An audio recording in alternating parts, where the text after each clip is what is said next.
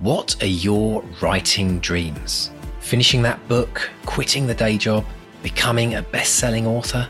Well, over 4 years, we've studied the advice of over 300 best-selling authors who've collectively sold over 500 million books. And we are excited to announce the Bestseller Academy.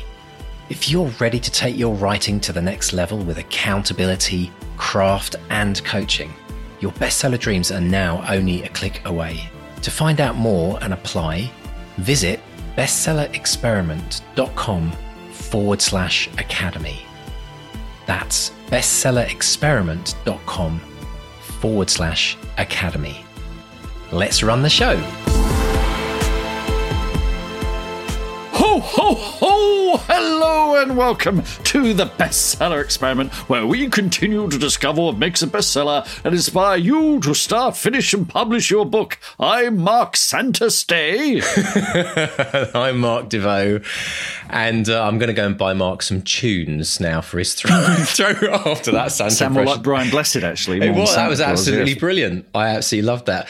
And I'm Mark DeVoe, and welcome to the episode before Christmas, folks. As you can see, if you're watching this on YouTube, you will see that Mark and I are fully decked up in our best Christmas gear. And in fact, I do believe, Mark, I've won the worst Christmas jumper competition. You have actually won the coolest, Christy. It's not fair. You've shown up. I thought we were going to do like ugly Christmas sweater theme here. Give us You've a 12. got the coolest. Do you want to give us a 12 for everyone there? Yeah, well, Maybe we should. Well, mine is the hat is my wife's, and it says #Elfie. I don't know why. I don't actually have a proper Santa hat. And then I've got my Darth Vader. I find your lack of cheer disturbing sweater there. Which I've had for some years. This is Really? This is my only Christmas gear. I've got underneath this a Christmas T-shirt, which if I get too hot, I might have to strip off. Oh my goodness. Down to, which has an attack. Okay, folks, with get your antlers. patrons, get your patron pledges in, folks, and we'll get Mark to take off his Christmas sweater. People will be paying for me to keep it on. Oh, well, maybe we could do that. Whereas at my end, Mark, and I must say why I never even realised that you, of course, would have a Star Wars ugly Christmas sweater. Well, not ugly, of course. But, obviously. But what I've got, you see, this is genuinely ugly and I literally can't stand it, which I think is the whole point of an ugly sweater. But I'm going to do a reveal here for everyone. You can't see me doing it right now because I'm in front of my microphone. But I'm going to stand up. Check this out. Whoa. It doesn't get much better than that, does it? And if we turn to the right, look, it's a penguin, folks. How do you describe this to people listening to this podcast? Listeners, this is it's a little penguin, and the penguin looks uncannily like Mr. D. It's even got the same glasses, and it's got a little green dicky bow, and it's simply adorable. So I don't think it's ugly at all. I think it's very sweet. And at least you can hear, because with this Elfie hat on, it's got these little Yoda ears at the side, and it's sort of the headphones for the podcast aren't quite over my ears. So I might be going, what? Hey, what? Throughout the whole podcast. So apologies in advance, listeners. But a Merry Christmas. A Merry Christmas. This is, as Mr. D said, the last episode before Christmas. And it's, so it's we're in the festive mood. And one of the reasons we're dressing up is our guest today put on a Christmas sweater as well. So we thought we might make an effort. Absolutely. I love this time of year. For me, if I don't get into Christmas early December, it just seems to vanish. And then I kind of wake up on Christmas Eve and think, oh no, I've been so busy preparing for it. It's a bit like that kind of crazy thing, like when people go on holiday and they spend so much time preparing and stressing and buying things for their trip that they don't actually enjoy the trip. And then the overriding thing I always get, the end, like kind of waking up Boxing Day, it's like, oh no, and it feels like it's over before it even started. So this year I've got in the spirit. I had all my Christmas presents sorted end of November. That was awesome. And partly because of the supply chain issues over here in BC. I don't know if you've heard. Man, it's been bad here. Same here. We had sinkholes though in our highways from a massive rainstorm back at the end of November, and it cut all the supply chains off because, like, literally trucks couldn't get through to places. I know that happened in the UK, didn't it, with supply chain issues? But this was like physically roads disappearing because of this. Well, our problem is we don't have enough drivers and everything's in the wrong place. Yes. So I was talking to a friend about a couple of months ago, before Christmas really kicked off, and she works for a publisher, and she says there isn't a shortage of paper, it's just all in the wrong place, and there's not enough cardboard for hardcovers. So she said, if you see a book, buy it now. Don't hesitate. So it's I hadn't thought about how that would affect books actually, but that's another crazy. In some ways, at least we've got the fallback plan of ebooks.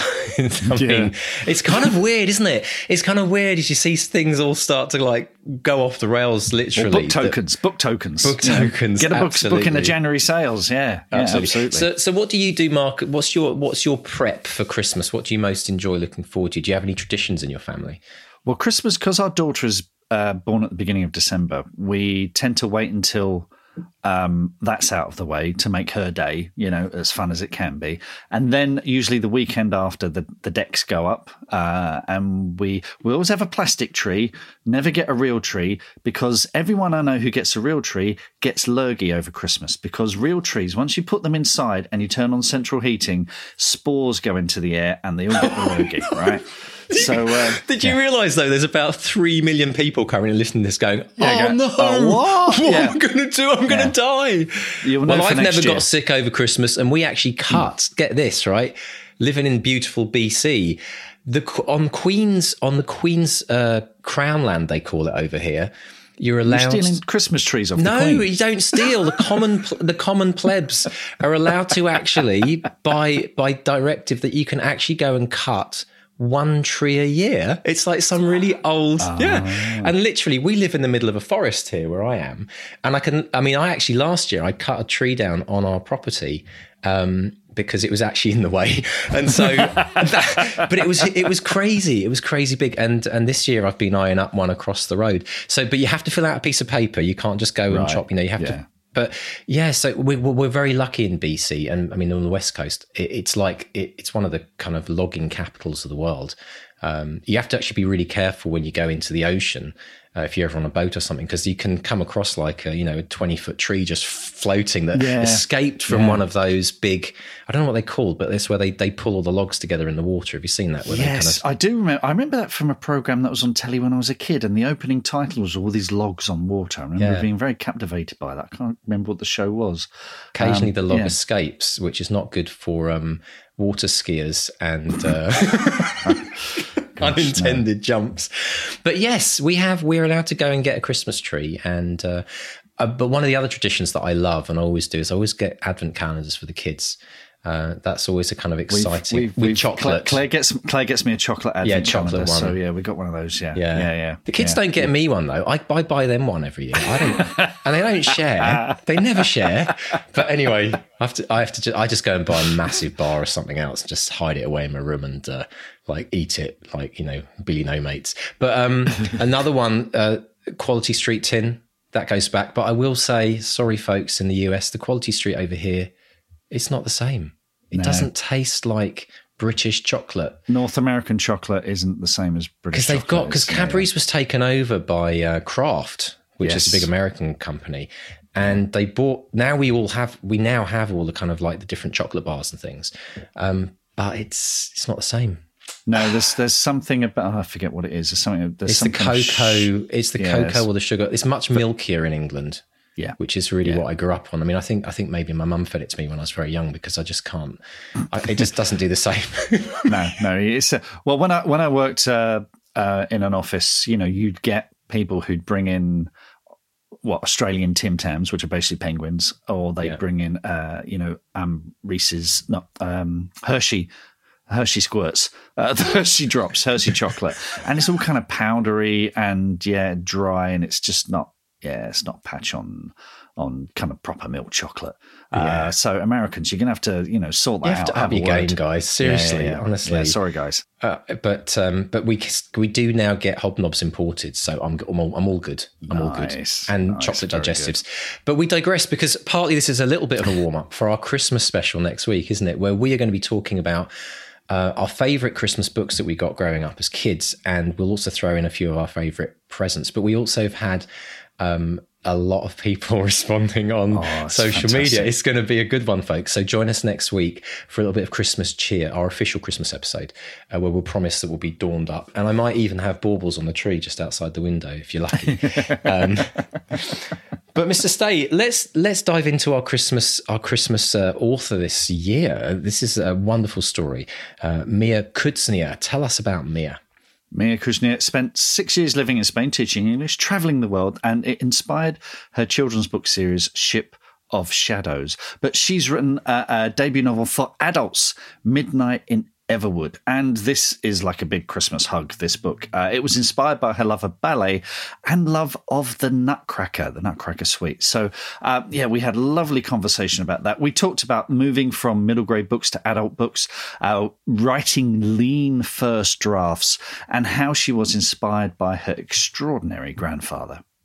Brilliant stuff. So let's dive in and listen to Mark chatting with the lovely Mia Kuzniar. Mia Kuzniar, welcome to the Bestseller Experiment. How are you today? Hi, thanks so much for having me. I'm great, thanks. How are you? My pleasure, and a Merry Christmas to you. Season's greetings and all that malarkey. So I see you even have a Christmas jumper on. So, I do, yeah.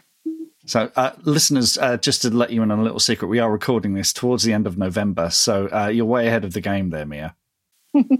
I do love Christmas. I start feeling very festive this time of year. Excellent stuff. Well, it's weird. I've been talking to a lot of people about this.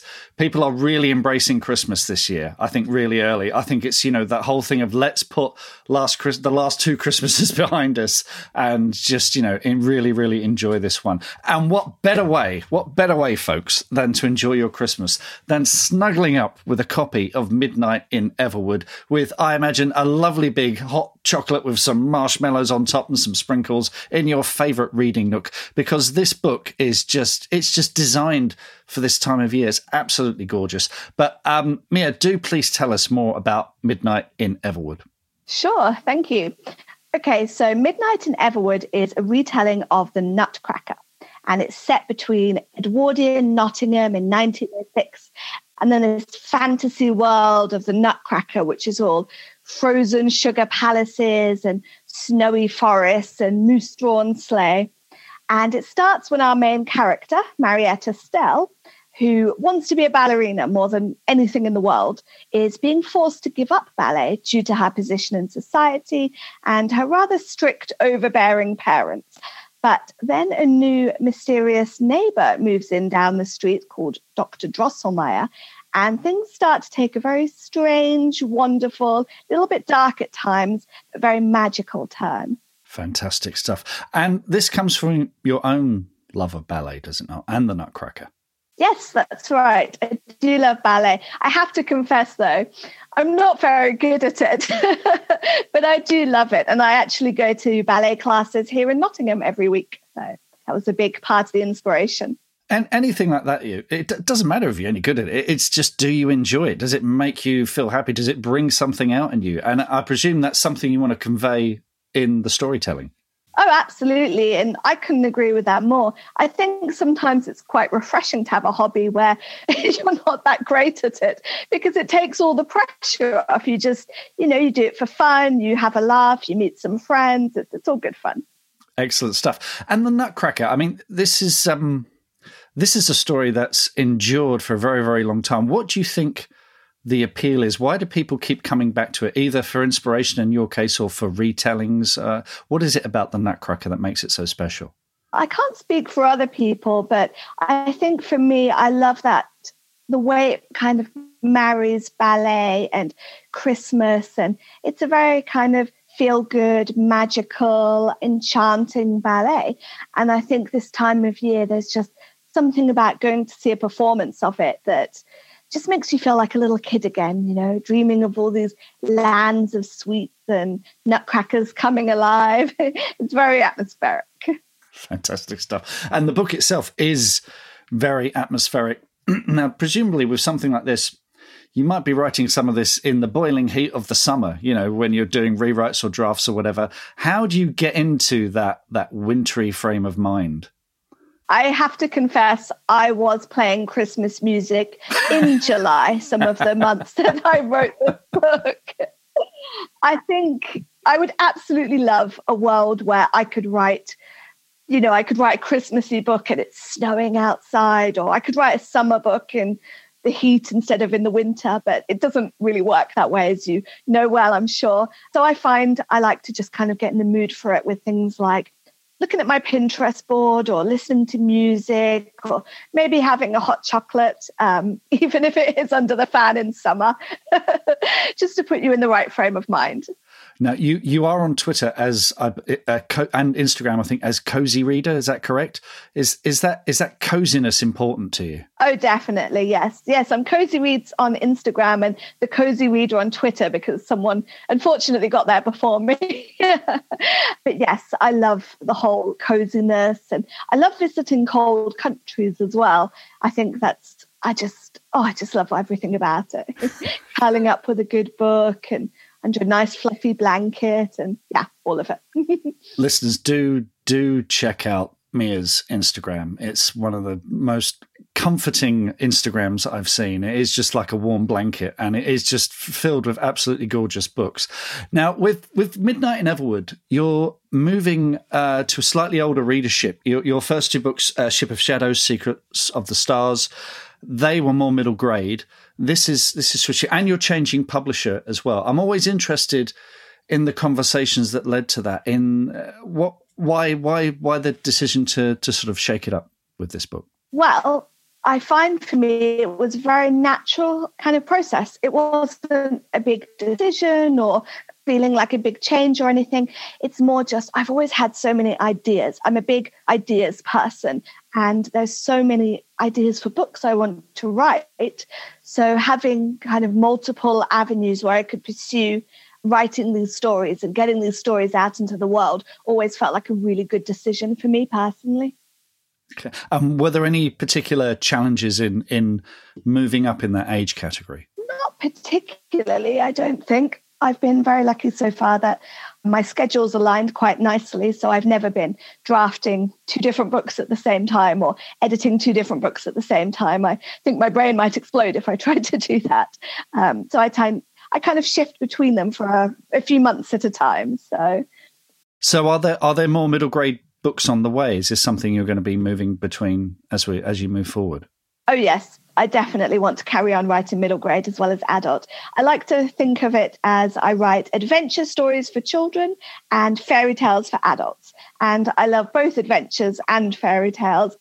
So this is perfect. I want to do both for as long as I can. Fantastic. Absolutely brilliant. I'd like to talk about where it all started. And as I understand it, you might have been inspired by your grandfather who used to tell you the most extraordinary stories of his life. Can you tell us about that? Yes, that's true. My grandfather was very, very close to me and he grew up in Poland just before the Second World War. He was a child there, right in the eastern edge of Poland, which isn't even Poland anymore now. It's the Ukraine, where he was from. But yes, when he was a child, he was taken by Russians in the middle of the night and kind of taken by horse-drawn sleighs and then packed into cattle wagons, into camps in Siberia. And then years and years later, they were liberated by the British Army and they kind of followed General Anders through kind of Central Asia and through the Middle East and into India, where they lived for 6 months. And then they got ships across to different countries in the south of Africa. He was actually in Uganda, living on the banks of Lake Victoria for quite a few years, living in mud huts and, watching. I mean, he actually even saw a boy being eaten alive by crocodiles and he made his own boats and just incredible stories like that of this childhood that was obviously very difficult, but also very adventurous for a child in some ways. And then, eventually they left Africa and came to the UK as refugees. Blimey. I mean, he would tell you these stories. Did he ever consider writing it down? Did he ever think about writing his own story himself? No, he wasn't a very bookish person. He was a very practical man. He loved being outside in the nature, going fishing, gardening, things like that. So he would tell me these stories. And obviously he would omit some of the kind of harder and more difficult things because I was just a child when he was telling me. So he very much focused on the kind of the adventure of it and the things that a child would find more interesting of his life in Africa and Russia, and how he used to refuse to go to school as a child in the camp in Russia. And they used to try and make him sit in the classroom, but he used to climb out the window and up a tree to get away and things like that. And I couldn't get enough of it. I was just enthralled by all these stories. And I've always loved traveling, and maybe it came from there, or maybe I love the stories because I love traveling. I'm not sure, but the two have always been very entwined for me. Yeah, there's well, I mean, what an incredible life, and I can see draw a direct line from his stories to your adventures. It's just amazing. What was his name? We always love to get the names of the people who inspire our writers. In English, it was Edward Kuzniar. Kuzniar, Edward, we salute you, sir. And also, I heard that your early career was boosted by a special sparkly sticker from the head teacher. Can you tell us about that? Yes, so it was a creative writing class in, I think it was in year 4, Mrs. Caldwell's class, and we were doing English. And what were we writing? I can't remember. I'm pretty sure it was something kind of snowy or wintry, or I just got really, really into it. I've always loved descriptive writing, even back then. And the teacher was impressed with my writing, so she sent me to the head teacher to get an extra special sticker for my work and show her my writing. And I was really nervous walking down the corridor to the head teacher's office because I was only in year 4, so it's quite young, and I was sent by myself and kind of knocking on the door of her office, and she probably thought I'd gone there because I was in trouble or something. But no, once I explained, she was ever so lovely and gave me a really nice big shiny sticker. Always love stickers. I still do love stickers, actually. Sometimes I use them to reward myself when I've written so many words on a draft. Oh, fantastic. Oh, we love that. We're always interested in how authors reward themselves for reaching landmarks. Where did it go from then? Were you sort of constantly making things up, writing stories, or sometimes we find sometimes there's a gap where people rediscover their writing? Was it just something that you always did? Yes, definitely. It's something I've always done for as long as I can remember, making up stories. And my mom still has some of my few very, very early, well, I was going to call them works. They're not really works, really. They're kind of little scribblings down that I've kind of done with like little colouring pencil drawings by the side. It's just something I've always loved. Yeah, always wanted to do it. Was there a point though where you thought, actually, this is the thing I want to do? Or was there a point where you thought, I could make a career of this? Several times I really wanted to make a career out of it. Obviously, that takes quite a bit of time to put into action. But I've had a few points where there's been kind of a natural break in between jobs that I was doing at the time or where I was living. And I had the opportunity to take a little bit of time off to kind of write and invest my time in trying to make it happen. And the biggest break I got for that was when I left Spain about 5 years ago and came back to the UK, to Nottingham, with my husband. We moved to Nottingham because he found a job here that was really good in a school that he really liked the look of. But I didn't really have anything. So it was kind of the perfect time to take some time off while I still had, savings that I could live off. And obviously my husband was working. And just really try and make something happen. So we spoke for a long time about it. And I, in the end, took 18 months off to just write full time and just try and make something happen. And I queried one book along the way, and then I queried The Ship of Shadows towards the end of that. And right on the last day, when I was sort of trudging around, handing my CV out, I got an email from who is now my agent, who wanted to take me on. Amazing. I'd love to talk about that period, because it's the thing that a lot of people dream of, is having a chunk of time where they can really apply themselves to this. And you mentioned a first book there that I suspect didn't get picked up. But going into that period, did you have a whole bunch of ideas to choose from? Were you focusing on one particular book? What was your sort of game plan as you were going into that period? Yeah, I had an idea for a book. It was actually a retelling of Robin Hood. It was a YA one, but no, it didn't get picked up. It did get some interest though, which was enough to make me feel like I was on the right path. I wasn't just fooling myself that I could maybe hopefully do this. But yes, I found that obviously I know I was very privileged to be able to have that chunk of time off, but I really, really needed that. Before that, I was teaching and I kept trying to write, but I just couldn't do it at the same time as teaching. I was just too exhausted by the end of the day, and it just didn't work for me. I've since realized I need long periods of time and kind of peace and quiet and being by myself to be able to write whole books at a time. So yeah, I did have a lot of ideas and I kind of went through them one by one. There are a few other kind of half drafts or rough drafts I've still got that I kind of wrote, and you can see my skill kind of evolving as I was writing them, but I didn't ultimately decide to polish them up and query them. The second book I seriously queried was Ship of Shadows. Fantastic. Were you aware of a kind of deadline or a ticking clock? Had you given yourself, like you mentioned, 18 months? Was that the sort of deadline that you gave yourself to sort of make or break this? Yes, it was. And then I thought, if it didn't happen, I would find a job, work for a few years, kind of try and save up some more money and see if I could hopefully further down the line have some more time off, or see if I could find a job that I would be able to write with. I was kind of fuzzy on what came afterwards. But yeah, I was very set on just that 18 months. And what was your daily routine? Was this, I mean, you know, like you say, you were I think you were teaching English in Spain, weren't you? Which, as you say, is an all-encompassing job. Were you treating your writing like a job? Were you sort of clocking in, doing so many hours a day or so many words a day? Yes, I did treat it like a job. I took it very, very seriously, and I put a lot of time and effort into kind of dedicating it, because I was very aware that I was very, very lucky to have this opportunity to do it, and I really wanted to make it happen. So I was highly motivated. So I mentioned before, my husband still teaches now. He's a primary school teacher, and I kind of keep the same hours. So when he goes off to work, I kind of get up, get ready, and sit down to write for the day. And I have my evenings off. Obviously, we spend our evenings together, which is really nice. And I try and have weekends off. But if I'm obviously in the middle of something or a deadline, it doesn't always happen. But yeah, I do treat it like a job.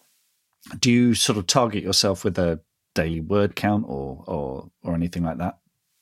I tend to measure the time I've spent working instead of the word count, because I write very lean and kind of pad it out as I go along in later drafts. So for me, measuring word count doesn't always equal the amount of work I've done on something. And sometimes I just need thinking time or plotting time. And sometimes you need to cut words instead. So I feel like for me, measuring my word count isn't the best kind of approach. That's really interesting that you write really lean in the first instance. Is that are you sort of plotting much ahead, or are you just jumping in and penciling a first draft and getting it down and then putting meat on the bones? I do plot. I plot quite a bit, but I don't plot to such details that I know everything that's going to happen. So I always know the beginning of the book, the end of the book, and kind of the stops I want to take along the way. But I always leave a little room for a few little surprises in case I want to suddenly explore a different avenue, or if a new idea occurs to me. That happens quite often. But yes, I write very lean. So my draft is kind of half prose, half bullet points, I would say. Right. So it's very, very lean. I think the first draft of Midnight in Everwood was only something like 25,000 words. It had huge gaping holes in it. And then I go over it in the second draft, and, you know, it goes up to like 50, 60,000 words where I'm filling in those gaps. And I find doing that is really useful for me, because when I've gone over it again, I've already seen the shape of the whole story. Yeah. So I find I'm better equipped to fill in these holes, and I know what needs to happen there because I know the characters better now. I've spent a whole book with them, and you know, I've reached the end and I've seen what other things need to go into it for it to go through to the end, if that makes sense. I know more about it. Absolutely. No, it's a sort of process of exploration and getting to know the world and the characters and where they're going. And then you can really dig in and have fun with them. Yes, that's a great way of putting it. That's much better than what I said. I'm also really interested in the things that inspire you, because I see you use Pinterest for mood boards beforehand. Where does that come in? Is that when you're first trying to get ideas together for a project, or is that something you do as you go along? No, it's something I do up front and before I start writing the draft, usually. I'm a very, very visual person. So Pinterest really appeals to me because you have like this visual mood board of the aesthetic of your book. And that's actually what comes to me first, is my settings. A lot of authors say, they have plot or they have characters come to them first.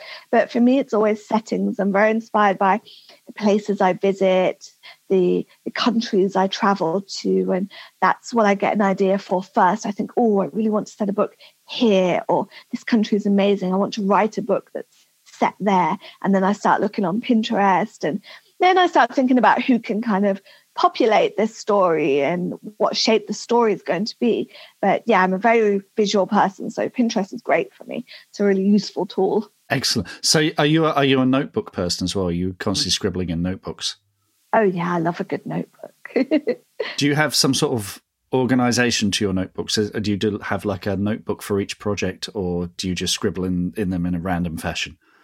I have a notebook for each project, and the notebook has to kind of match the project. So every time I have an idea that, I've run past my agent or whatever, and she's been like, yeah, go for it, then I know it's time for a new notebook. So then comes the notebook shopping trip, which is very, very exciting. And I go out sort of hunting for a notebook that will match the kind of aesthetic and feel of my story. Fantastic. After Midnight in Everwood, will there be more adventures in this world, or are we going back to the world of Ship of Shadows? What's coming next from you, Mia? Okay, so my next book for adults with HQ Stories that's following Midnight in Everwood is in the same vein, and it's in the same world, but it's a very different story, different characters, everything. It's another standalone book, and it's going to be like Swan Lake meets The Great Gatsby, which I'm very excited about. Wow, that is a great... We love a great X meets Y pitch, and that's a fantastic one. Superb stuff. Well, we really, really look forward to that. Folks, Midnight in Everwood is out there right now. Get your hot chocolate, get your cocoa, whatever it is, your beverage of choice. Curl up with this book and have a fantastic Christmas. Mia, thank you so much for speaking to us today, and hope to speak to you again soon. Oh, thank you so much for having me. It's been great. Now, I've got to say, Mark, I'm not the biggest ballet fan. In fact, the only reference I have to ballet in my life is Paul Hogan's advert on TV. What was the beer? 4X. Well, I know he's Foster's. Right. Well, he's Foster's, wasn't he? Yeah, where he says, Struth, there's a guy with no strides on. But I must admit, I did love to hear the story about the Nutcracker. I think it is a very warm, close thing to many people's heart. And then a lot of people go and watch ballets, don't they, around this time of year? A Sugar Plum Fairy. It's posh people pantomime. No, Claire did ballet, and when we first started dating, I spent an awful lot of money going to see Swan Lake at Covent Garden, and she loved it. I don't get it, but I appreciate people who do. I mean, it is extraordinary.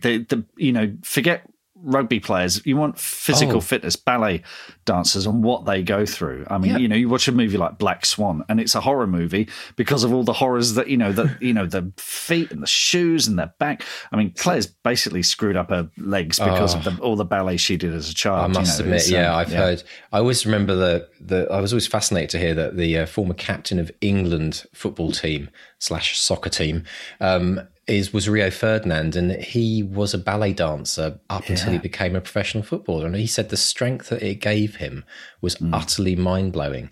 So I have incredible respect. I don't know how they do it. I honestly don't know how they do it. Tough as nails, yeah. But it is fascinating, isn't it? Because I think, ballet tells a story, and the Nutcracker's a classic. And I think the other thing for me, just as a quick aside, you spent hours watching Swan Lake. I spent thousands buying little dresses for my daughter for her one performance, right? Where they'd hire this big theatre, proper theatre, and it would be like 40 quid a ticket, and then you'd be paying like 100 quid for their little sugar plum outfit.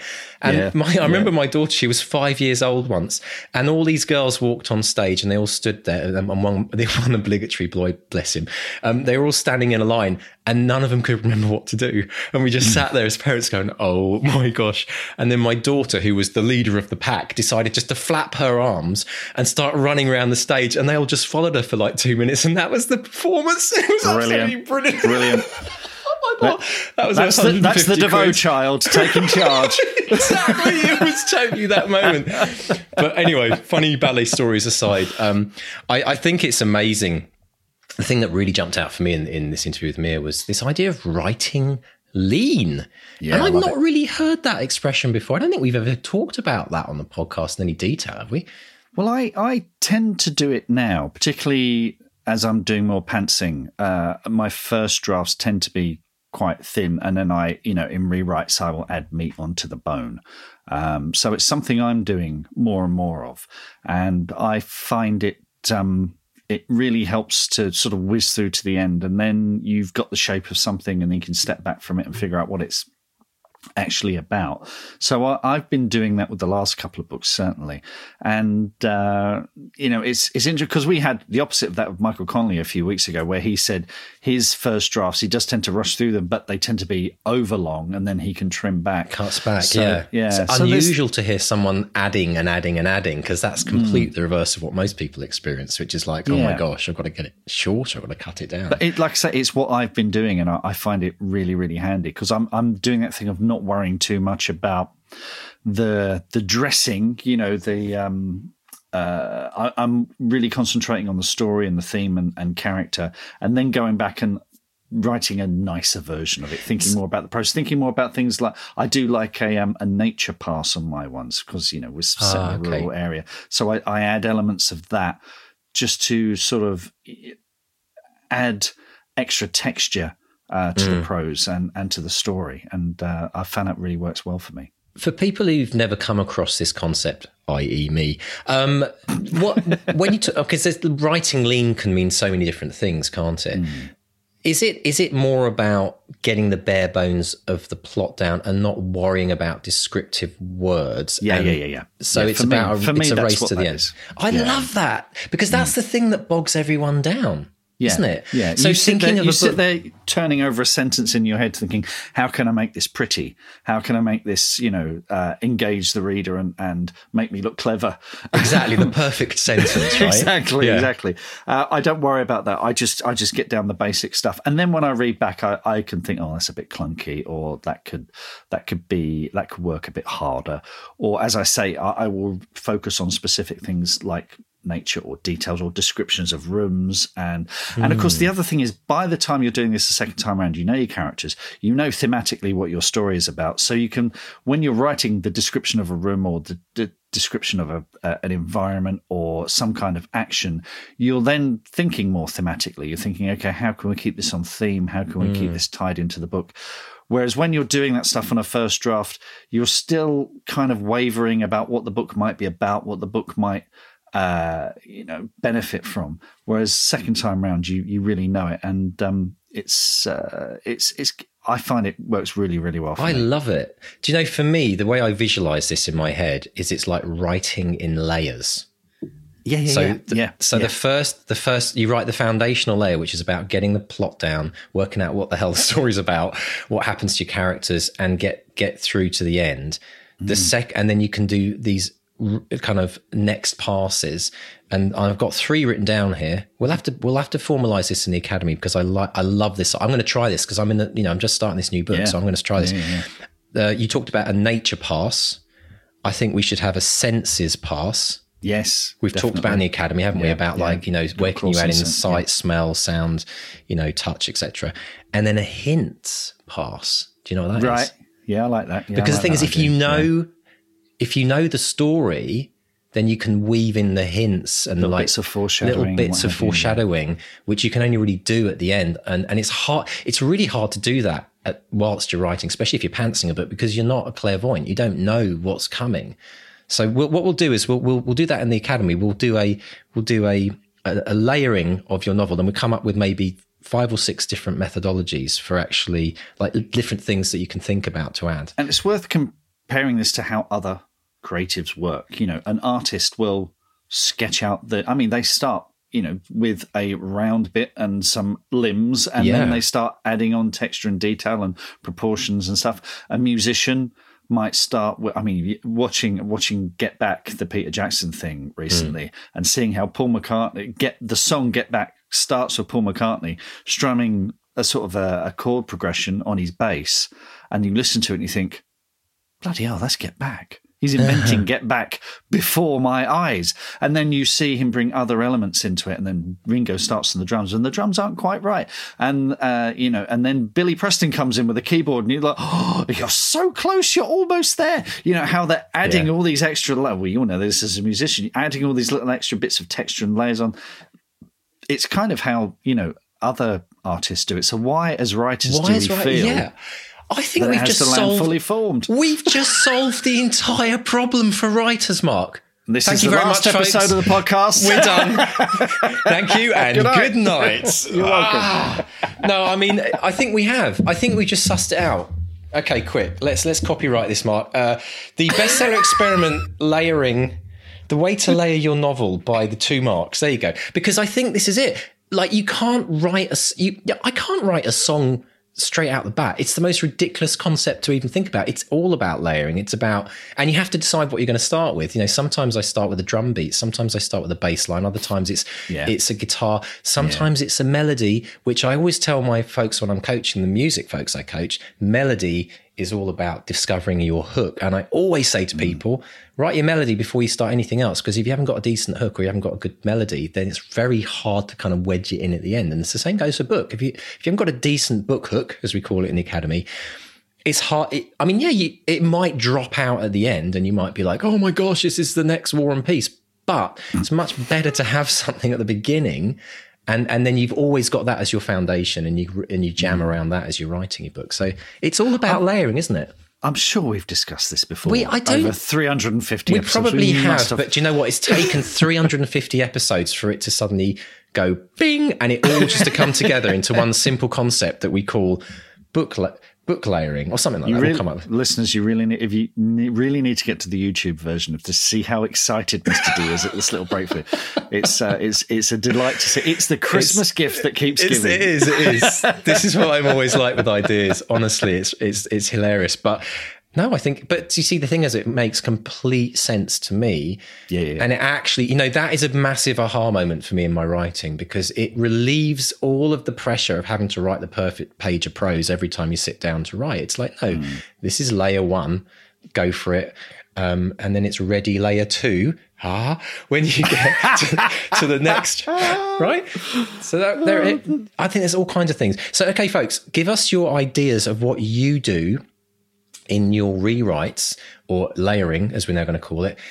Tell us what you do. What you add? We've got nature, we've got senses, we've got hints. Is there anything else that you do?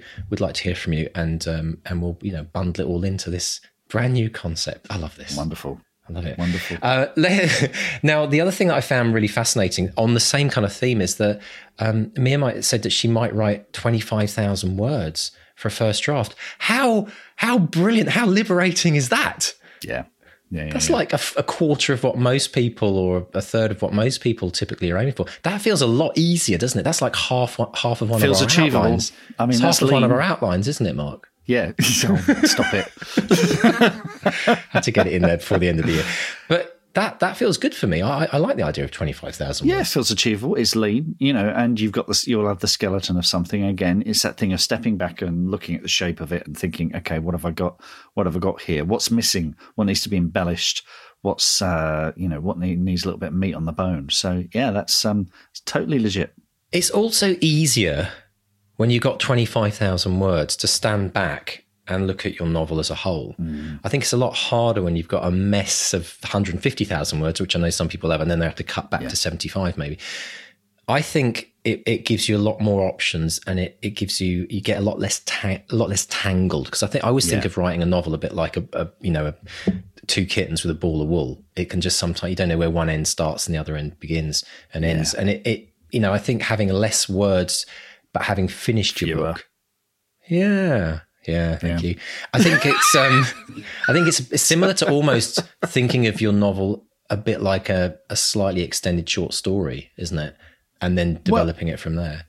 Yeah, I mean, that's an interesting comparison, actually, because a short story tends to have one simple thread that, you have one character, they have one problem to overcome, and within 5,000 words or whatever, however long your short story is, they've solved it. With a novel, readers expect more. They expect 3, 4, 5 or more threads to sort of interweave, and you have subplots and reversals and all those wonderful things that we enjoy in a long form story.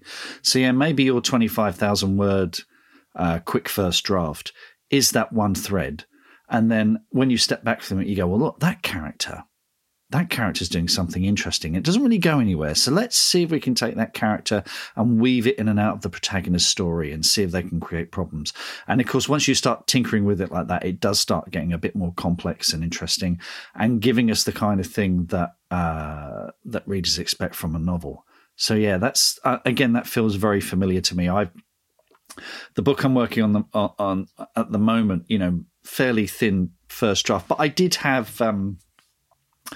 subplots for characters, but a couple of them went completely nowhere. And working on notes from beta readers, you realize that there's 2 or 3 characters that can definitely do with a proper sort of story arc. So you separate it from the main story. You sit down. I sort of sketch it out and think, okay, where do they end? Where do they start? What's the opposite of this? How can it work thematically? And then start weaving it in. And that's exactly what I've been doing this week with this novel, looking at particular characters and thinking, okay, how can they work a bit harder? How can we bulk them out a bit? How can we have them make a contribution to the story that's going to be really satisfying for the reader? And it's that kind of problem solving that I love about editing, which is why I think I do prefer starting with a thinner draft. I prefer to build than untangle, I guess. Yeah, it's really interesting. I was actually coaching someone this week who's working on a script that HBO are interested in, and her biggest challenge was how to deepen the voices, or to make the voices more unique of her side characters. She said her protagonist, antagonist, absolutely brilliant, but it was all these side characters that weren't actually really, they were very much bit part. And so that was kind of another level of layering. It was giving the side characters a more unique voice. And it's interesting. It's interesting you say that. I'm Christmas movie. I'm reading the first draft of Die Hard. So it's the draft, which is very good. Oh God, I forget the name of the first writer on it, but it's before the second writer, Stephen D'Souza, came on board and started making changes to it. It's all there. It's like a thin version, well, not thin, but it doesn't have some of the little embellishments that we love. So, and this ties in Christmas sweaters. There's the moment where John McClane fights with one of the German terrorists, and the guy falls down the stairs and he breaks his neck. And then John McClane puts him in the lift in the elevator and writes, "Now I have a machine gun, ho ho ho," which you can buy as a Christmas sweater, by the way, which I might order one today. And the lift door opens, and Alan Rickman's character sees it, and what happens is in the first draft of the script, he kind of covers it up and says, make sure no one sees this. But in the second draft of the script, the whole crowd of hostages sees it, and it just elevates it to another level. And there's so many little moments, like there are 2 brothers in the story, because the first guy falls down the stairs, breaks his neck, has the bigger brother who's the loose cannon with the long hair, who goes absolutely nuts about it. And there's a whole scene with them at the beginning that isn't in the first draft, it's in the second draft. Little character moment where one of them's trying to unplug and plug things in, and he just comes along with a chainsaw and cuts through all the cables. That tells you so much about them as characters. That wasn't in the first draft. So it's that thing of the rewrite, of looking for opportunities to make something better, looking for opportunities to take something and put it up to the next level. So yeah, if you can dig out, I'll see if I can find a link, or I've got a PDF of it, and it's one of these scripts, that's available free online. If you're familiar with Die Hard, a bit of light Christmas reading for you. But yeah, that thing of taking something that you've got and seeing the opportunity to make it work a little bit harder. That's all the fun of editing for me. Brilliant stuff. And only Mr. Stay would like pull out the script of Die Hard for his Christmas reading. I love it. It's a classic but it is Christmas movie. I know. Set at Christmas, yeah. I know. It never. It's funny. Everyone says it's Christmas. I mean, I've seen it, but it never struck me as a Christmas movie just because of when it's set. But it is. It's the thing that every family I know watches again at Christmas alongside all of the classic stuff like, Christmas Carol and The Snowman. It's like, oh, you got to watch Die Hard. Brilliant stuff. Now, another thing that Mia talked about, which was very, very close to my heart, was our beloved notebooks. I've got to admit, and I know a lot of people will have resonated with that. I do love a good notebook, Mark. I'm a bit of a sucker. I get all excited. We've got this big store in North America called Michael's. You go in there and it smells of like smelly stuff. I don't really know what it is, but I head over to the notebook section. Even if I'm not thinking of buying one, I just like to head over there and just pick one up. And something very special about notebooks, but I think particularly when you're writing a book. And I know that it's something close to your heart as well, isn't it? Very much so. And actually, stay tuned, listeners, because we were talking about notebooks with someone a few episodes ago, and an author called Natalie Fergie, who's been on the show before. She's an Unbound author. And we got chatting on Messenger about notebooks. And so she's going to start using a notebook for her first draft, which is what I've been doing. And we're hoping to do a deep dive in the new year about what she's discovered and what I like. So we'll go into this a bit deeper, but I have a notebook for I have a general notebook where if I have a phone call with a director or whatever, or a beta reader, I just put general notes in and do you not have a specific notebook just for director phone calls, though? I mean, because no. I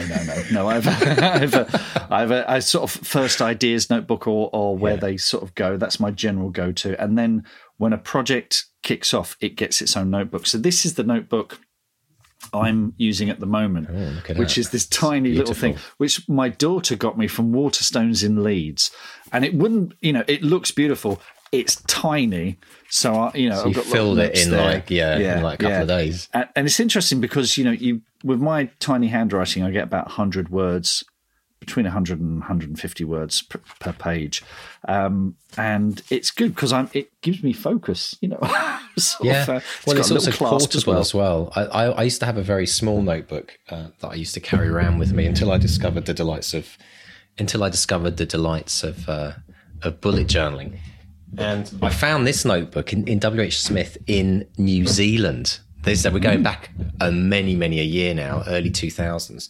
It's a little black one. Look, I've even still got the wrapper on the new one. Yeah, and I bought that and I think it was because I was reading. Weirdly enough, how cool is this?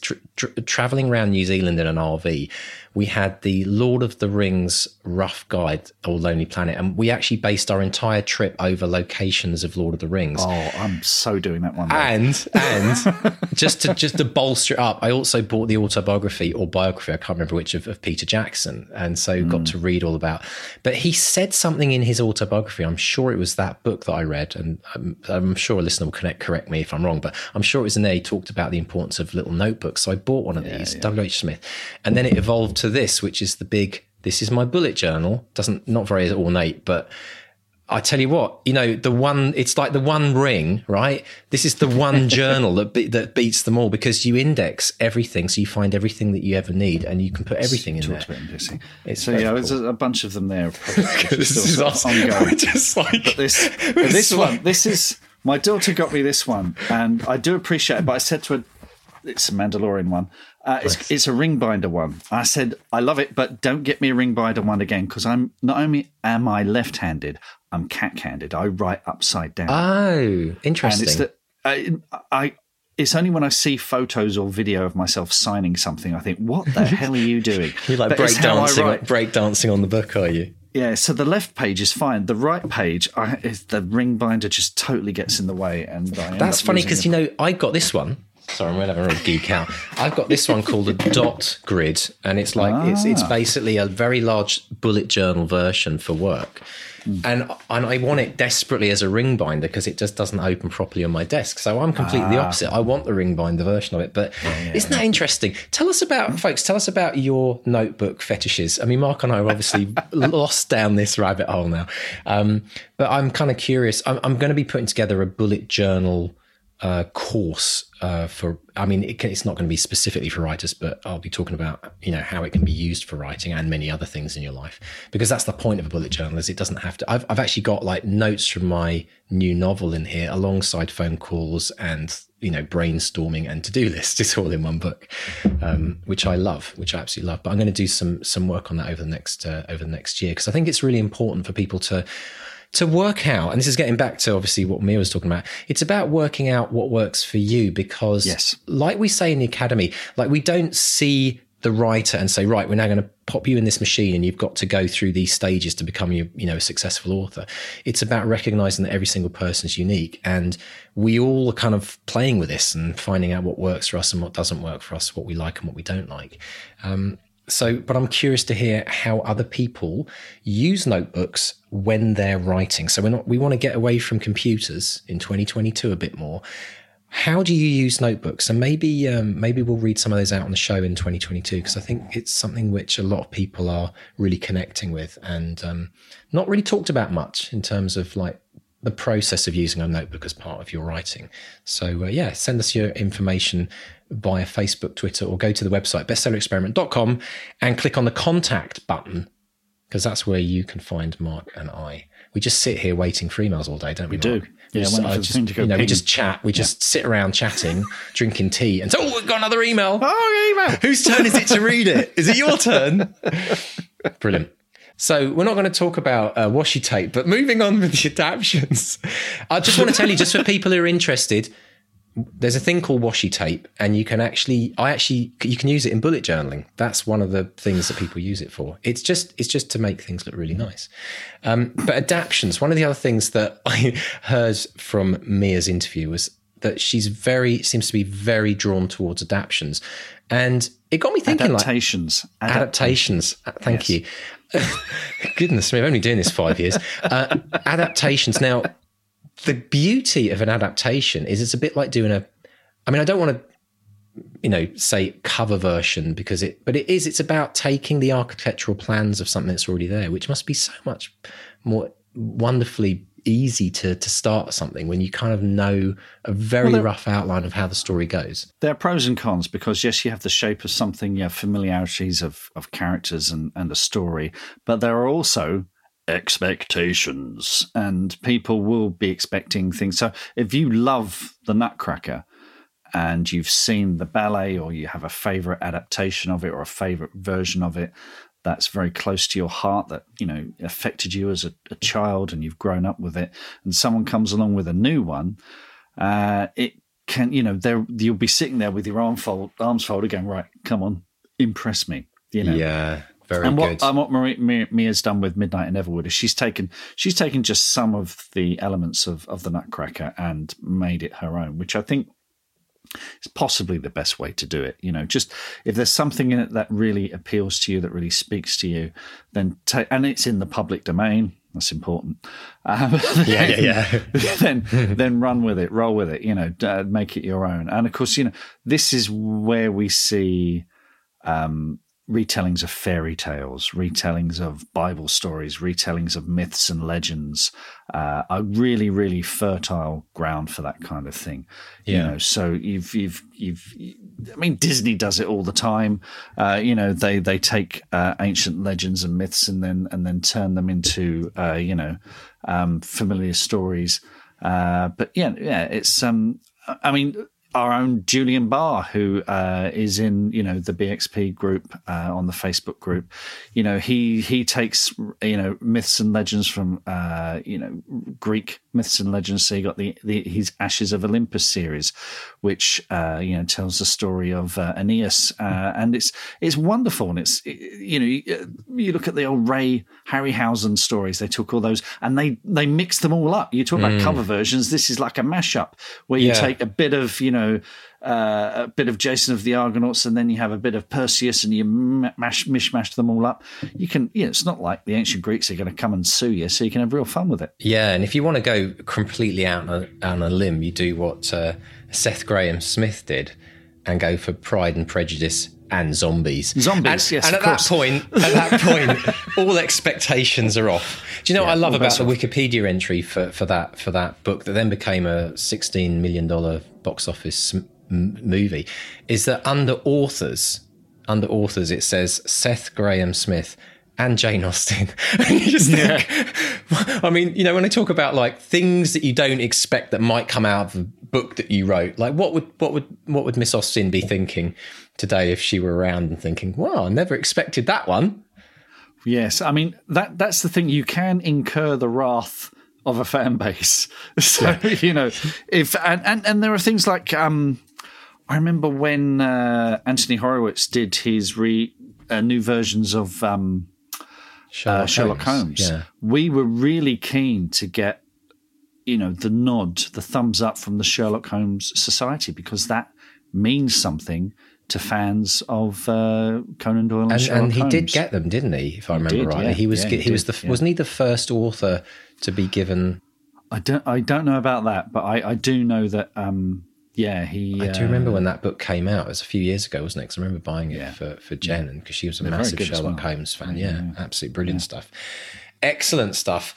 So, Mr. Stay, lots of us to think about, and it's always wonderful having Christmas themed gifts. And the great thing about Christmas books, or books that have a theme around Christmas, is that they're not just one hit wonders. They keep on giving. It's a bit like Slade's I wish it could be Christmas every year. You can start marketing again every November.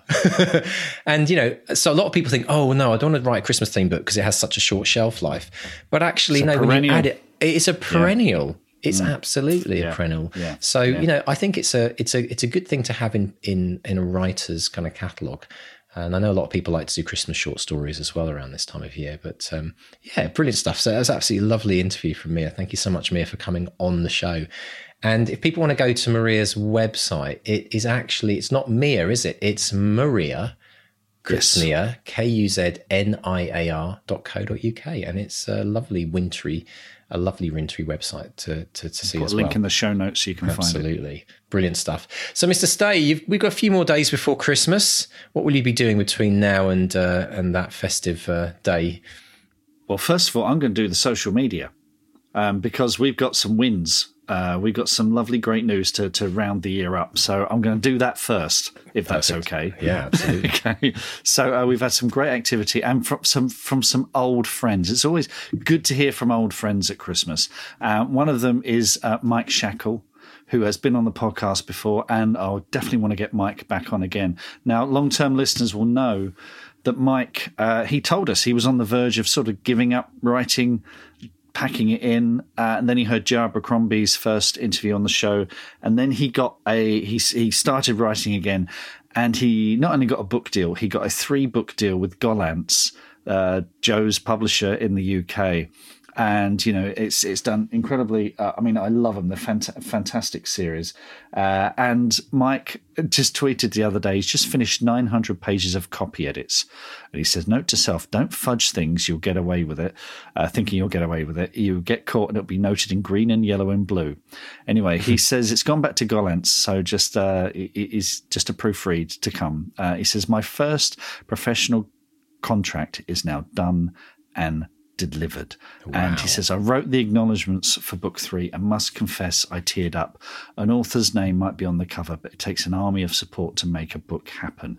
And just to think that we've seen Mike go from, maybe giving up to completing that trilogy.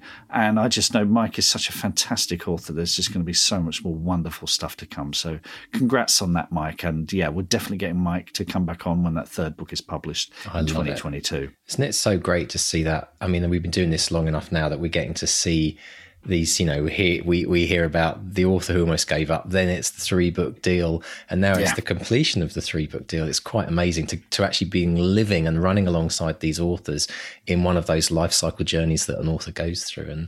as I always say on this show, folks, it's about inspiring everyone else. And I know that Mike's journey will no doubt inspire a ton of people, especially today. Maybe you're not having the best December. Maybe Christmas isn't something you're looking forward to. Maybe you're struggling with your novel. Maybe you're thinking of giving up. Don't give up. And Mike is proof of that. And I can't begin to tell you, folks, I mean, we haven't shared every story that we've heard from, but Mark, how many times do we hear this story now? I almost gave up. You know, sometimes they heard the podcast or whatever it was that kept them going, and then amazing things can happen. And it's important to remind ourselves of that. Next up, we've got WJ Kite. We had a spotlight with WJ Kite on the podcast a few weeks ago.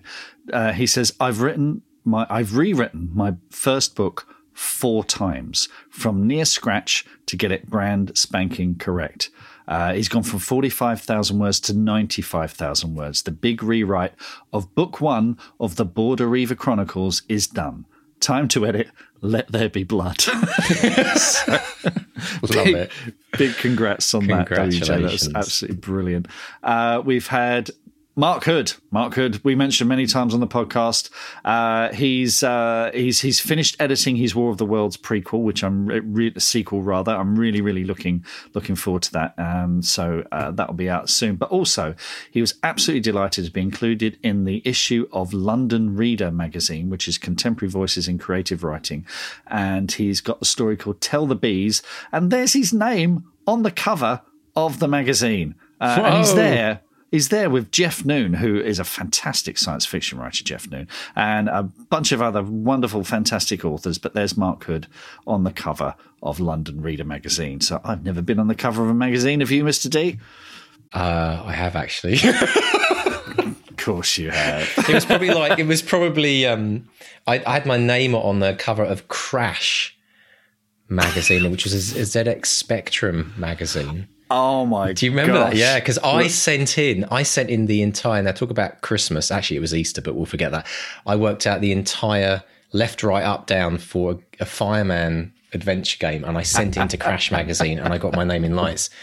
I also wrote. This is weird one. I once wrote for a magazine. What was it called now? PC Format, I think it was something like that. It was one of those PC magazines. And I wrote this article back in the day, back in the early 2000s, about how to become an internet millionaire, because they wanted an article about the .com boom and how, because I'd set up an internet company, and that became then the front cover, which was kind of bonkers. They had a whole design and stuff, but yeah, I don't think I've ever had my name on the front cover though, just stuff I've written. So, Mark, well done, mate. I mean, 200-word challenge. That's all I can say, folks. Yeah. If you want your name on the front cover of a magazine, 200wordchallenge.com. That's obviously the secret. Brilliant stuff, Mark. Absolutely. More good news. This time from Angela Nurse, who writes as Angela C. Nurse, who writes wonderful thrillers and is a member of the BXP team. She's been nominated for Best Author in the Crime Fiction Lover Awards. Wow. So that's amazing. So big congratulations to Angela for that. That's a nominee. They'll never take that away from you. Even if you don't win, you're an awards nominee. So that's absolutely but what if she does win, Mark? What if she does win? We got bonus hobnobs. Yeah. Fantastic, Angela. Superb stuff. And if you are talking about cover versions earlier. Yeah. And this is absolutely fascinating. Christopher Wills, who's a member of the Academy, and we absolutely love Christopher. He comes to all my podcast craft sessions, and he's just brilliant. And one of the things he's been doing this year, he's been typing out other people's novels. Now, you remember Joe Hill was doing it. I forget what novel he was doing it with, but he was basically taking someone else's book and typing it out and talking about how much he'd learned from just writing someone else's prose. And Christopher's done it twice. He's typed out the entire novel of Rebecca by Daphne du Maurier, which was 153,000 words. He did that from January to June. And today he finished out typing A Discovery of Witches by Deborah Harkness, which is nearly 229,000 words. And he says, why? To improve the quality of my writing. Reading books is okay. I've been an avid reader of genres for 50 years, but you don't learn much about writing sentences and paragraphs by reading, and you would not believe how much you miss by only reading. Try it yourself. Type out that one chapter of a bestseller you have read. And we've been talking about this. He was talking about, even in the best books, you'll find typos, punctuation problems, writing problems, head hopping, repeated words, all that kind of thing. So, he's comforted to learn that even best-selling books have those little errors in there. But it is, you will learn so much by doing that. So, maybe try it with as he suggests, with the chapter over Christmas and give that a go and see if it inspires you to tweak something in your style. Brilliant stuff. I love that idea, and it's definitely something I'm going to try, because I think that, like you say, there's so many hidden gems in that, and it's incredible what you pick up just by typing something else out. So brilliant idea, Christopher. And I know he's been working on something very exciting for next year, and I'm sure he's going to be sharing a lot more of his journey with us in 2022. So looking forward to that as well. Excellent stuff. Brilliant. Well, Mr. Stay, I think we better rush off and do that last bit of Christmas shopping, wrap those presents, work out where the kids have taken the sellotape or the Scotch tape. Oh, God. And started. Yeah, right. And the scissors. But we want to wish everyone, if you listen to this a couple of days before Christmas, we'd like to wish you a very calm, tranquil and peaceful run up to Christmas, because I think that's a very important thing to remind ourselves of this time of year, when everything can get a little bit crazy and hectic and stressful. Yes, folks, we're talking about those relatives coming. Just go with the flow, folks, and try and enjoy these next couple of days. And try and, if you get a chance, sneak in those 200 words when you can, because that is like as good as a brandy or a quality street.